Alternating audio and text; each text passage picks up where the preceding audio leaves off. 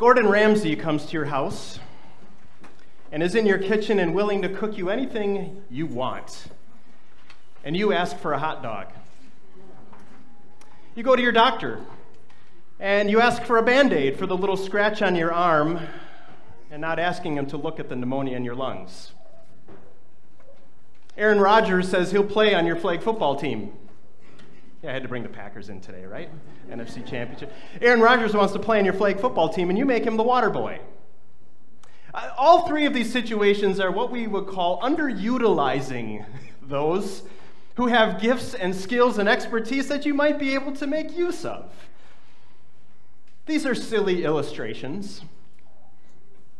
But let me take it to a much more important level that really matters. Is this the way you think about your God? Let me ask that question another way. When you think about God, what is He to you? What is His purpose in your life? Is God your personal assistant? That, you're pretty good on your own, but if you're in a little jam, you call on Him for some help? Is God maybe like a Santa Claus to you? Right? If I do good and I'm nice to people and I go to church and give my offerings, then, maybe God will be good to me. And He'll give me what I want and what I need and give me money and happiness and all these things. Or is God like your insurance agent? You pay your premiums by doing the things He tells you to do, and then for the most part, you don't really think about it and think about Him until you need Him. Tragedy strikes, and then you call on Him and say, hey, can you help me out here? If these are your views of God, and be honest with yourself this morning, right? And maybe it's a little different, but if that's how you view God, that He's some sort of personal assistant or Santa Claus or insurance agent for your life, well, you're thinking way too small of who He really is.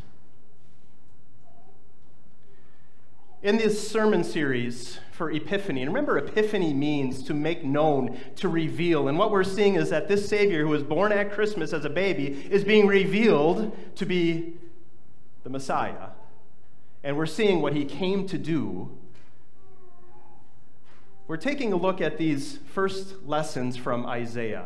Each week we've been looking at a different section from the Old Testament prophet Isaiah and seeing these words fulfilled in the Savior who came 700 years later. Promises made, promises kept.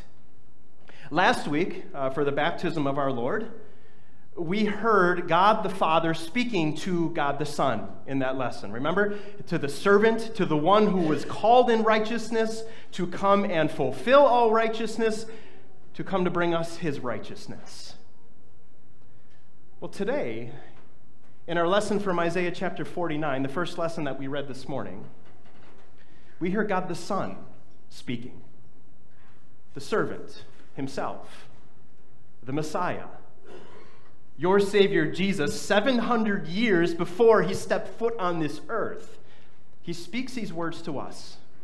Some promises are made, and we're going to see these promises kept. And what we're going to see in these words of this Savior, of this servant, is God is much bigger than a personal assistant or a Santa Claus or an insurance agent. The Savior gives us a glimpse of who our God is in His words. Let's take a look at Isaiah 49. Again, they're printed out in your service folder. If you'd like to follow along, we're going to walk through kind of verse by verse. They're that first lesson that we read. This is how it starts out. The servant, the Savior, the Messiah says to you, listen to me, you islands. Hear this, you distant nations. Before I was born, the Lord called me. From my mother's womb, He has spoken my name. So again, this is the servant. This is the Messiah. This is your Savior, Jesus, 700 years before He's born, saying, listen up. I got something important to say to you. I was chosen.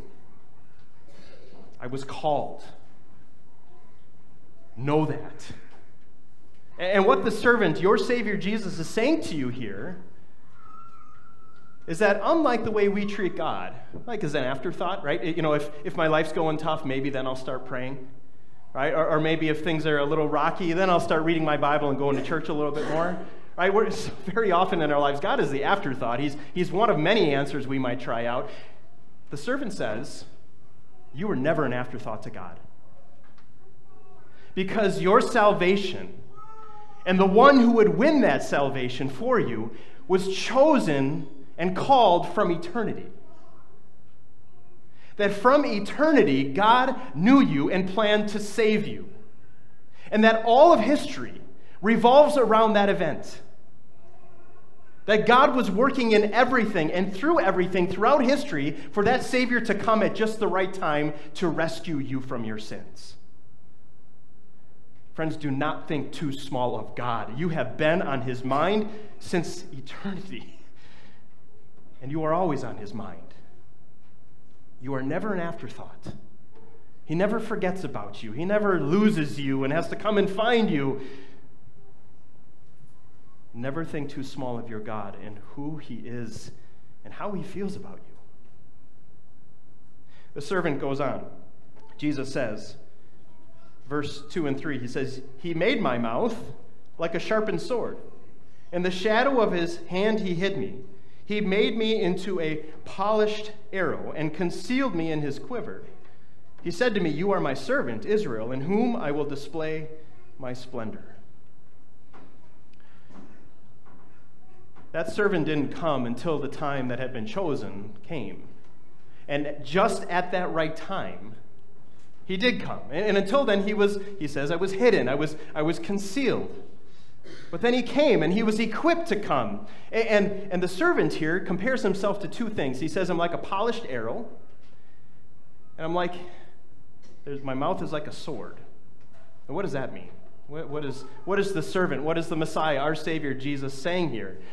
Well, the arrow and the sword are two weapons of battle, right? And they're both used for defense and for attacking. And a number of times, especially in the New Testament, the Word of God is compared to a sword. Actually, in Revelation, the last book of the Bible, there's this image of Jesus, not only Savior, but King and ruler, and it says there that his mouth has a sword coming out of it. Sounds familiar, doesn't it? Of course, it's the inspired Word of God. It all fits together, doesn't it? But that Word of God, that sword that Jesus came to wield. And most of his ministry was spent preaching that Word of God. And it wasn't just what the people wanted to hear. Oh, that would be too small a thing for our holy, just God. Instead, he came preaching, repent. Despair of yourself. Stop pretending like you're believers and be believers. Give up your sin and ask God for mercy. And he wielded that sword of the Word of God as he carried out his ministry. And he didn't say, make yourselves right with God by doing this, this, and this. He didn't say, rely on your own goodness and God will love you and accept you for that. No, that would be too small a thing for our gracious God. So he came saying, despair of your own works. Let go of this idea that you can make yourself right with God. And look to me, the Lamb of God, who came to live the perfect life that you cannot, who came to die the death that you deserved, who came to defeat sin and death and the devil for you and to give you that victory by grace. It's that same sword, that Word of God that Jesus came to wield here when he was on this earth that he comes to us today with, too. This sword of the Word of God that he doesn't hold back. He doesn't just tell us what we want to hear, but exactly what we need to hear. That you are sinful. That on your own you are worthy of death and hell and separation from God forever, but look, the Lamb of God, who has come to take your place. The one who took God's wrath so that you could know his love. The one who took your punishment so that you could be free. The one who took your sin so that you might be holy before him. Don't think too small of God, that he's just there to tell you what you want to hear and pat you on the back. But he comes to give you exactly what you need. To realize without him you are nothing. But with Jesus you have absolutely everything. The servant goes on. He says, "But I've labored in vain. I've spent my strength for nothing at all. Yet what is due me is in the Lord's hand, and my reward is with my God." Well, what does this mean? That the servant, the Messiah, our Savior Jesus saying that I've labored in vain, that I've spent my strength for nothing. Well, think about the time into which Jesus came and the Jews to which he appeared to here on this earth. For the most part, they had given up on this idea of a Messiah who was coming to save them from their sins, and they were looking for a Messiah who would make them rich, who would bring peace to their lives, and not to get rid of their sin, but to get rid of the tyranny of the Romans and give them that land back, that promised land. They were looking for a Messiah to make their life on this earth better. And they heard what Jesus was preaching, and that wasn't it. He was saying the opposite. When you follow me, your life's going to get harder. But they threw away those more important riches of the forgiveness of sins and peace with God and the hope of eternal life that Jesus did come to bring. And think about all those who rejected him. And consider all those who heard what he preached and saw the miracles and still didn't believe. Think of those within his own race of the Jews who plotted and were successful in putting him to death. Probably more than one time in Jesus' earthly life did these words go through his mind. Seems like I'm laboring in vain. It seems like I'm spending my strength for nothing at all, because this word is falling on so many deaf ears. But yet the servant, your Savior, is quick to remember. He says, "Yet what is due me is in the Lord's hand, and my reward is with my God." Because he knows that while many rejected him, while many were looking for a personal assistant or a Santa Claus, and that's not what he came to be, that there were those who would believe and did believe. That there were those who saw the Lamb of God and believed that he was their Savior from their sin. And these words echo down to today too. Because right here, in these words penned 2,700 years ago, your Savior, the Messiah, the servant of the Lord, is talking about you. You are what is due and in the Lord's hand to him. You are his reward that is with God. That you are what he came to fight for. That you are who he came to rescue. And that by believing, by that gift of the Holy Spirit, you have that reward of heaven that he has won for you. These words are about you, dear Christians, but not you alone. Because it would be too small a thing if God just came for a few of us. It would be too small a thing of our God if he just died for the sins of just some. And so the servant goes on. And now he's recalling what God the Father says to him, God the Son. He says in verse 6, the Father says to the servant, "It's too small a thing for you to be my servant, to restore the tribes of Jacob and to bring back those of Israel I have kept.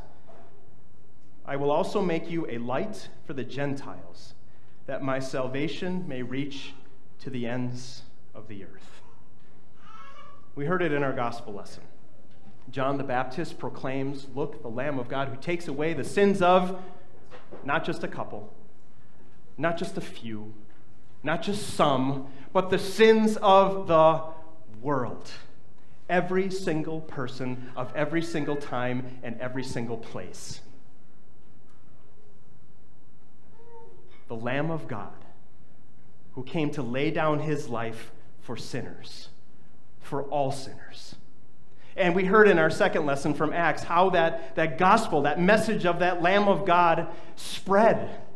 Right? First, Paul and Barnabas go to a city and they preach to the Jews. Many reject. Then they go to the Gentiles and they say, this is for you too. And many believe. And Paul points to this very verse from Isaiah 49, that he has made us, those apostles who have been entrusted with that gospel, to be that light, that salvation may spread to the ends of the earth. And the word of the Lord spreads through the entire region, as God wants all to know his peace and his forgiveness, to know this Savior who's meant for all. So, you friends, you see, it's too small a thing. It is too small a thing for us to think that this is just about us. It's too small a thing. If we come here and we're just concerned about us being comfortable and taking care of our building and ourselves and making sure we're okay, and forgetting that there's an entire city and county and state and country and world that is full of people that are broken and hurting and lost and lonely, and if they die today are going to hell. It's too small a thing. If we give people in our lives the impression that the God we believe in is nothing more than a personal assistant or a Santa Claus or an insurance agent, and neglecting the fact to take to heart that this is a God who has loved us from eternity, planned out our salvation, and chosen this servant to save us, who comes to us in his word to cut us and to heal us, to bring that law and gospel with that sword of the word. This God who called us from darkness into light through the gift of the Holy Spirit. Friends, it's too small a thing if we think that this word of God is not powerful enough, if this sword is not sharp enough to bring to faith those who believe in different gods or who have no faith in a God at all, but instead to wield this sword as often as we can, to give the Spirit every opportunity to bring others out of spiritual darkness into the light of Christ. Friends, it is too small a thing. If we just leave here this morning and we go about life like everything is just the same, it's too small a thing. If we are not compelled by what we have seen and heard today to go, to hear, just like Andrew learned that Jesus had come to be the Messiah, to go and say, I found the Messiah. I have found the one who can bring your life peace and hope and joy, who can take away guilt and brokenness and loneliness, who alone can give you hope after the grave. It's too small a thing. If we are not compelled by what we see here in baptism, that God calls people into his family by his grace and clothes them with the robes of righteousness of Christ and claims them as his very own now and forever. It's too small a thing if we don't see in just a few moments people coming forward to receive in the true body and blood of Jesus that pledge that we are forgiven, as God renews that covenant of grace with those who receive that body and that blood, who again unites us to himself. Friends, it's too small a thing if we are not compelled to leave here and point to that Lamb of God who takes away the sin of not just us, but of the world. This servant, this Messiah, this Savior, was planned from eternity for all, came for all, lived for all, died for all, rose for all, and desires that this gospel is shared with all. And friends, he's made us to be his light, to be the light in our homes, in our neighborhoods, in our workplaces, in our world, so that all might know who our God is. May God grant you strength and peace and wisdom as you go, with the light of Christ in you, to shine that to the world.